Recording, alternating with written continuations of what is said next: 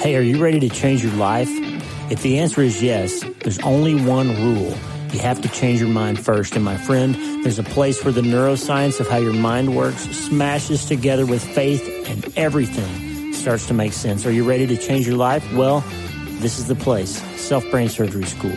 I'm Dr. Lee Warren, and this is where we go deep into how we're wired, take control of our thinking, and find real hope. This is where we learn to become healthier, feel better, and be happier. This is where we leave the past behind and transform our minds. This is where we start today. Are you ready? This is your podcast. This is your place.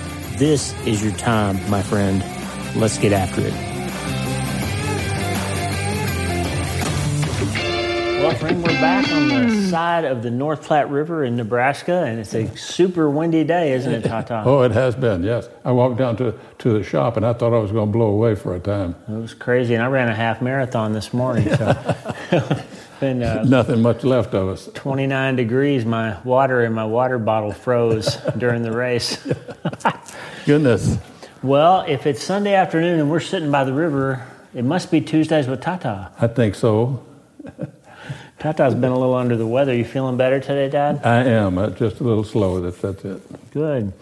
Well, I don't know if you remember, Dad, but last year I gave you 3 very strange Bible verses that I wanted to do episodes around. We talked about, what all did we talk about? The children have eaten sour grapes, or the father have eaten sour grapes and the children's teeth are set on edge. We talked about the great speckled bird.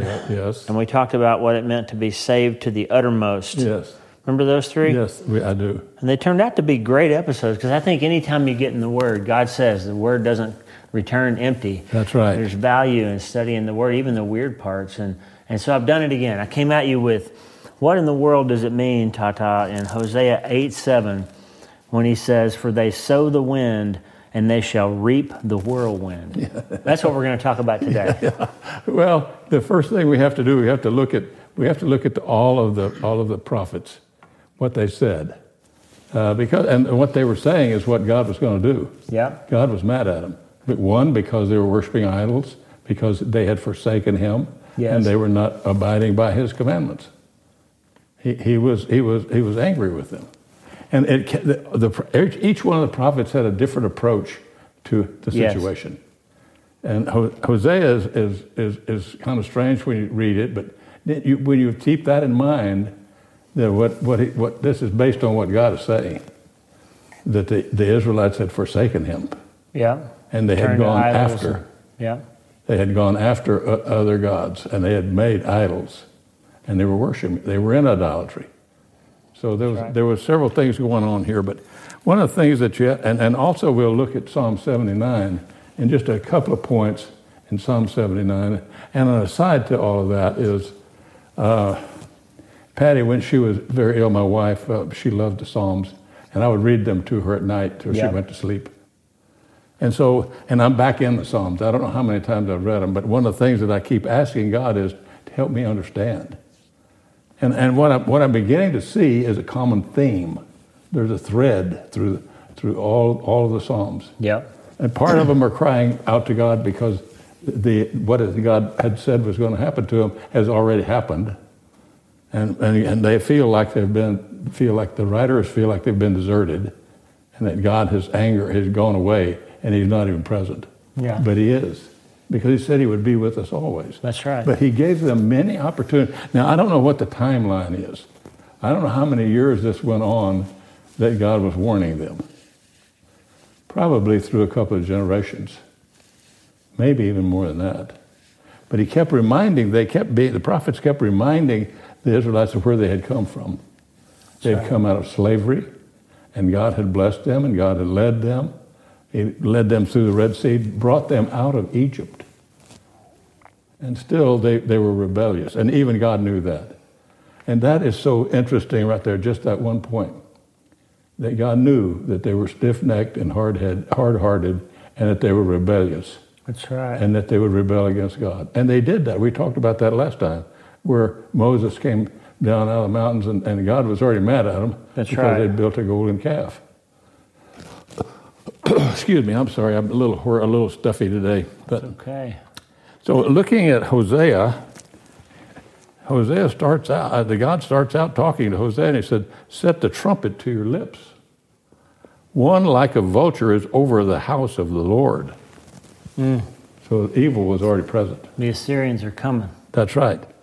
Because they have transgressed my covenant and rebelled against my law. And then down in verse 3, God, Israel has spurned the good. That would be hard for us. The enemy shall pursue him.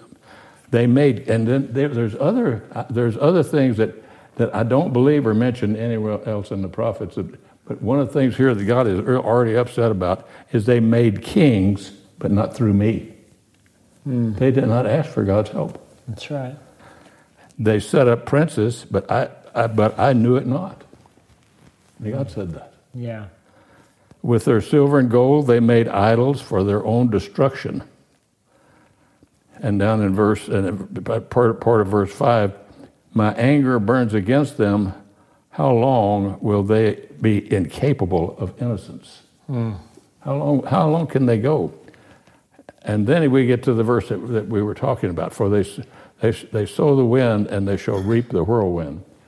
So in several different occasions in Scripture, and especially in the Old Testament, but sowing the wind is chasing after evil. Yep.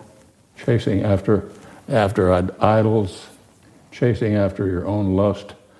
And that's mentioned in Job, Proverbs, and Ecclesiastes, that type of metaphor, sowing the wind. Yes.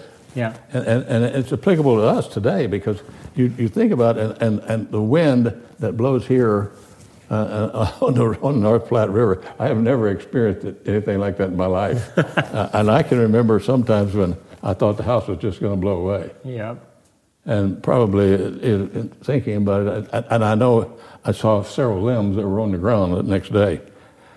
But God was warning them that they've already done that. They've already been chasing after idols. They've been chasing after idolatry. They've been chasing after their own desires, and they've been chasing after idols. And now they're going to pay for it. Yeah. They're going to reap the whirlwind. And God has already told them what was going to happen through the prophets.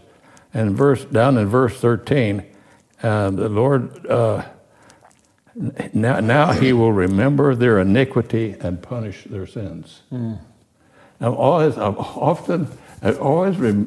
about it, and I'm guessing that it's in translation, but when God remembers something. So I know He doesn't sit around and think about evil things. No. Because He's good. Yes. He's full of love and compassion, mercy, and peace. That's right. But then He remembers that they have been rebelling against Him, and that now He's going to punish their sins. And He did that. And we see that it's already happened when we look at Psalm 79, Psalm 79.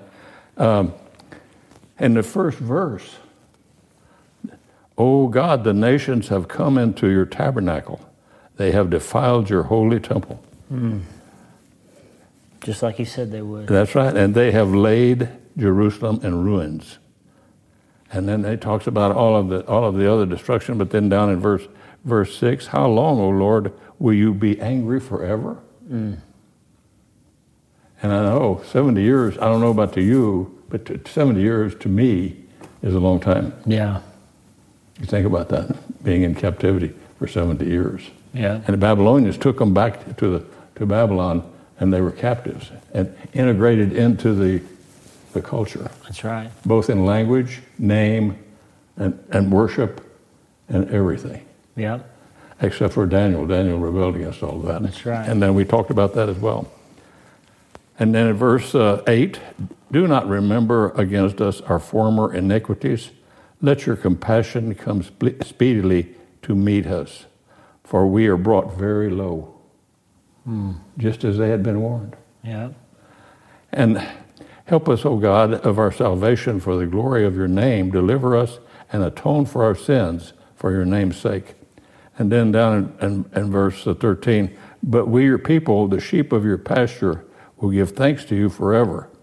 From generation to generation, we will recount your praise. Yeah. It's kind of late. A little late.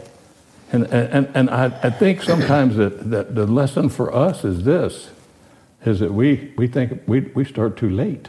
Yep. And we don't think about it, that God is, and maybe it's because of the passage of time, I don't know. That we know that some people are, and we were warned about don't be dull of hearing, don't be dim in vision. That's right. Because I'm coming. And all through the Old Testament, the people were warned to follow God. That's all. And that warning, and what does the Old Testament say to us? People have said to me that, well, the Old Testament law is no longer applicable, but it's there for our learning. That's right. It's a foreshadow of things to come. Well, it's very applicable because it shows us how God interacts with people. That's right. And it shows us the result of sin, and it shows us the result of repentance. Absolutely. And we also learn the language of prayer and lament. And I almost chuckled when I asked you to do this passage, because I remember a very different scale, of course, but I remember when I was little, and my dad would say, "Now don't do that thing, or there will be a consequence." And and sometimes it was even just in fun, like if I was acting like I was going to try to wrestle with him when I was a little boy, and he would say, "Fool around and find out." You know, mess around and see what happens. Yeah. And that's kind of what God's saying here, except on a much grander scale. Like he's saying, you people have not been following my word, and you're getting ready to find out what happens when you sow the wind for a long time. You're going to get the whirlwind. That's right. Like you're about to find out. And they did. And it caused the downfall of their society. It caused them to be fallen into slavery.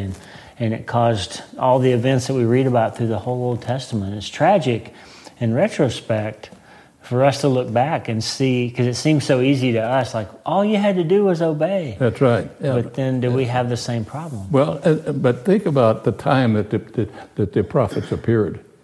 Many times the prophets were considered to be insane. Yep. And many of them were killed. Some of them were thrown into wells. That's right. And cisterns. Like Jeremiah, yeah. And left to die. Because the people could not, and the people knew, because the question always came, where is the man of God? What does that mean? The prophets were nothing but mouthpieces for God. The prophets spoke what God told them to say, what he told them to say. That's right. And they spoke truth, and it was all relevant to the time that the people were living in. But it's hard for me to understand how they could be so rebellious. But then I look at us today. What are we doing? That's right. As a society? That's right. We say, well, this is my truth. This is what I'm going to do. What makes me feel good. That's right. Maybe that's what these people did too. It is what they did. They followed after their own lusts and their own hearts and what they thought would make them happy. And the thing I think is beautiful here, though, is like you said, God used the metaphor of the wind, the whirlwind, and just like this, we're sitting here on the bank of the river watching the wind blow the cattails, and it's probably blowing about 40 miles an hour today. It's rough, hard to be outside. It's hard to withstand that wind, even though it's not a tornado. It's a wind, but it's not fatal to us. No. But God used the metaphor of the whirlwind, and the thing about the wind here on the prairie is there are calm days. There's a time when the wind passes. Yes. And he tells Hosea down in 14 to say this. And of course, the whirlwind came upon Israel, and it was, 722 BC, I'm reading in an article here, when Assyria invaded, as you said. But in Hosea 14, God promises that he still has grace and love for them. That's right. And he says, I will heal their apostasy. I will love them freely, for my anger has turned from them.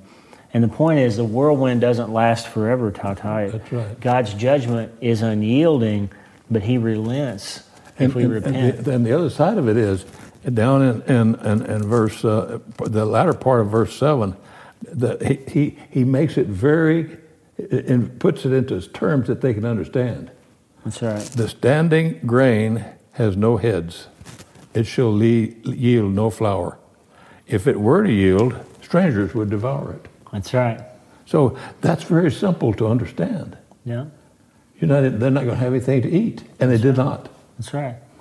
He's saying people are going to come and take your crops, which would have been devastating. If you make your living growing things and somebody comes along and raids your barn and takes everything you grew, that's devastating. Absolutely. But he's saying it's the result of their sin. That's why that's going to happen. Yes. And that's what was happening to the Israelites. And what got me is this isn't the first time. They keep doing that. They were doing it to some degree in Jesus' days. The Pharisees were holding on to the old law. That's right. But they were not keeping the law, but they were holding on to it. That's right. And the Sadducees said there's no spirits, there's no life after death. Where did they get all of that? That's right. Seems to me that they did too much thinking and not enough reading. That's right. They did not get in the Word. They forgot the Word. That's a great time to remind everyone, like, you don't have to wonder where to find the answers in life. You don't have to keep asking, where is God and why is God? You can go to the Word. That's right. And you can see all throughout history, back to creation, He's been faithful. And we're in the middle of this long story. We talked yesterday on the podcast about an article that I read from Richard Foster's group. And he talked about the two kinds of rescue that God's involved in. He's involved in the immediate and the long rescue. That's right. Sometimes He comes into the middle of the story, right? He shuts up the mouth of the lion, or He makes the furnace not burn you up. But the real deliverance is the long rescue that we're in the middle of. Yes, at the end of times. That's right, and that's why we have hope. Absolutely. And I'm convinced, too, that there's some evil that God punishes now. He does. And it's by His hand. That's right. I believe that. That's scriptural. Paul talks about that in Romans chapter 8, I think. That's right. And maybe those are the police officers and maybe those are soldiers, I don't know. But I believe that they work for the government. And anyway, the whole point here is they were warned repeatedly, over and over again, the same message, maybe different venues, but it was the same message. You keep doing what you're doing, you're going to pay for it. That's right.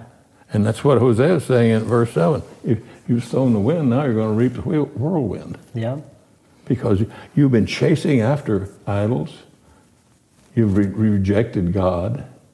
You don't want Him. You don't talk to Him anymore. And now He's going to wake you up. That's right. And that's what He did. That's what He did. Can I give you a metaphor that I thought of in this? Yes. So we live in Nebraska in the United States, and if you're not familiar with Nebraska, the economy here is heavily based around agriculture. Yes. And so there's farmers. Jerry Deaver, my friend Jerry Deaver, that farms the hay fields outside our house here, is probably listening to this podcast. So Jerry, I'm going to give you some principles of agriculture you're free to use in your business if you didn't already know them. I bet he does. But there's two principles of agriculture that we see here at play in Hosea. And one is the principle of duplication. You reap what you sow, right? You put corn in the ground, you don't get apples. You get corn. Yes. And so God's telling them, you've been sinning, you've been following idols, you've been worshiping false gods, you've been abusing my temple, and you're getting ready to find out what's going to grow up out of that crop that you planted. Yeah. And it's not going to be good for you. No. So you're going to get what you sow. The second principle is multiplication. When Jerry plants one seed of corn or one seed of alfalfa, he doesn't just get one back. He gets a whole bunch of it back, right? Yes. And you plant a whole field of alfalfa, you get a crop that'll feed the cattle in this state during the hard winter months and take care of them. You get much more back. God's magic in the soil, God's grace is that when we plant, we get a bountiful crop many times, most of the time. So He's telling these guys, you sowed the wind, you're about to get the whirlwind. Right. It's going to duplicate and multiply, and you're going to get a lot of it. But I'm just telling you, God did a neat thing, in my opinion. I've been thinking about it a lot. The only time in agriculture that those two laws are violated is when Christ comes into the picture. Because Jesus said, and here's the scripture I thought of is in 2 Corinthians 5:17. If any man is in Christ, if anybody's in Christ, they are a new creature. Old things have passed away, and all things have become new. And what happens is, if we die to ourselves and we let Jesus raise us up into a new life, we plant something, but we get something different on the back end. Right. And the new thing we get is a life that's resilient and able to have hope in hard situations and able to reap what we did not sow. Right. We get grace instead of justice. That's right. Right? Isn't that beautiful? It is. That's very, very good. And I know that there's probably some people that are listening to this podcast today and I think often of the people that are in the Middle East. God's children, the Israelites, are there. Yeah. And they're battling for their own homeland. They're battling for their own people. And we know that God told Abraham, and I'll curse the ones that curse you, and I'll bless the ones that bless you. That's right. And so and we're part of that lineage. That's right, we are. And so they're living in times that, and I know the question is asked often, how can God allow such a thing? God doesn't allow it to happen. We do it to ourselves. It's self-inflicted. We turn from Him.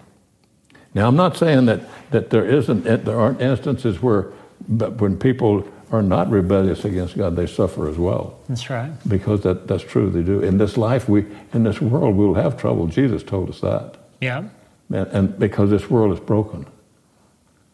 It was violated in the garden. That's right. And so evil that is present today is not from God. That's right. It's brought to us by the devil himself. And so the people that are living in hard places and suffering in unmeasurably ways, I can't even comprehend how badly some of the people are suffering. I think often the people in Syria and people in Turkey, you don't even see that in the news anymore, but those people are suffering from earthquakes that happened some time ago. Yeah. And people like the people in the Ukraine. Think about the children. Yeah. And the people that are defenseless. That's right. But anyway, being part of God's family, we have Him to talk to. That's right. And when you look back at Psalm 79, that first verse, crying out to God, that's what we do. That's right. We cry out to Him for help. That's right. Now, is He going to help us? Yes, if we're part of His family, He's going to help us. That's right. Now, and I know that that's contrary to some popular belief because people wonder why people that are evil are so prosperous sometimes. That's right. And I have no answer for that. But that it occurs. But I know that God is faithful, and I know that His covenants and His gifts are irrevocable. That's right. Well, we just constantly have to surveil for any place in our theology or our thinking that makes us think that suffering has anything to do with God's favor in our lives or whether we're saved or how much He loves us or any of that. Suffering has nothing to do with any of that. That's right. Suffering is because He suffered, and it's because we are in a fallen world. And He's promised us that long rescue is coming. Mm-hmm. It's already established. And we know we are going to be rescued from this. I think about Psalm 103. I say it, in fact, I pray it every morning. I look at that big picture of Jesus in the office. Love that painting Lisa hung up there. It's Jesus walking away, and you can see his hand hanging at his side, and the nail hole is visible. It's just a beautiful painting. But I tell him every morning, I say Psalm 103, bless the Lord, O my soul. Let all that is within me bless His holy name. Bless the Lord, O my soul, and forget not all His benefits. Yeah. There's 5 things that He says are benefits of knowing Him. He forgives all our sins. He heals all our diseases. Mm-hmm. He redeems our life from the pit. Yes. He crowns us with love and compassion and satisfies our desires with good things so that our youth is restored like the eagles. That does not mean that He heals all our diseases in the way and in the time at which we think that He should. But there's going to come a time, the Bible says it plain, I'm going to wipe away all your tears. That's right. I'm going to give you a new body. I'm going to give you one that does not corrode. Give you a new name. That's right. We give you a name and a place and a family and a hope and all of that. It's already happened. Mm-hmm. We just have to wait for it to get here. So suffering has to be in the context of knowing that we're in the middle of a long story that ends with our redemption and ends with all those promises coming true. And you're right, sometimes he brings judgment immediately and in the present. Sometimes he brings relief and redemption in the present and the immediate. Sometimes he does not. And we know that suffering produces character and character produces hope. Yes. Right? Yes. And that's why we suffer. That's right. Because if we, and I don't know what has happened in the people's mind and in their heart to reject God and worship idols. The only thing that comes to mind, because they said it, because when they first wanted a king, they said, we want to have kings just like everybody else around us has. They have kings, so we want to have a king. And God said, you want a king? You're going to get a king. Yeah. And the prophet at that time told them very clearly what was going to happen to them if they get a king. That's right. He would take the best of the best, and the king would take the young men and put them in his service. That's right. He would take their animals. So everything has consequences. That's right. So when we choose to sin, when we choose to rebel against God, then we're going to suffer for it. That's right. It may not be immediate. It may not be right now. It may be when we die, when we take our last breath. That's right. When we close our eyes here and open our eyes there, where we will be. That's right. That's a hard thing to think about. It is. What an encouraging word from Hosea. I love studying the Bible because there's always something you can grab that'll give you hope and give you peace and help you clarify your thinking. And I guess today we've covered a lot of ground. We've covered that agricultural principle of duplication and multiplication. And what we really want is the spiritual principle of transformation. That's it. Instead of reaping what we sow, we want to reap what He wants. That's right. We want to reform our mind and reform our thinking. That's right. That's Romans 12:2, and that's a good place to land today. Don't be conformed anymore to the way the world wants you to be or think or feel. Be transformed by the renewing of your mind. That's right.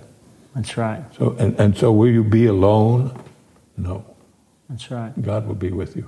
So I guess the question for our listener, for our friend today then, is do you want to sow the wind and reap the whirlwind? Or do you want to let God let you reap a crop that you didn't plant? That's right. He planted one that's for your benefit. That's right. And I guess if we're going to quit sowing the wind and hopefully quit reaping the whirlwind, when should we start? We start today. We start today.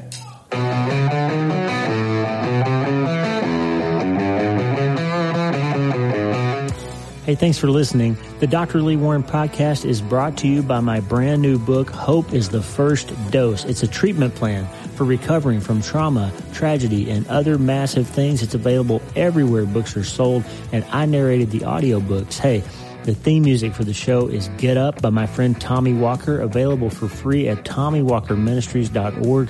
They are supplying worship resources for worshipers all over the world to worship the Most High God. And if you're interested in learning more, check out TommyWalkerMinistries.org. If you need prayer, go to the prayer wall at wleewarrenmd.com/prayer, wleewarrenmd.com/prayer, and go to my website and sign up for the newsletter, Self-Brain Surgery, every Sunday since 2014, helping people in all 50 states and 60-plus countries around the world. I'm Dr. Lee Warren, and I'll talk to you soon. Remember, friend, you can't change your life until you change your mind. And the good news is you can start today.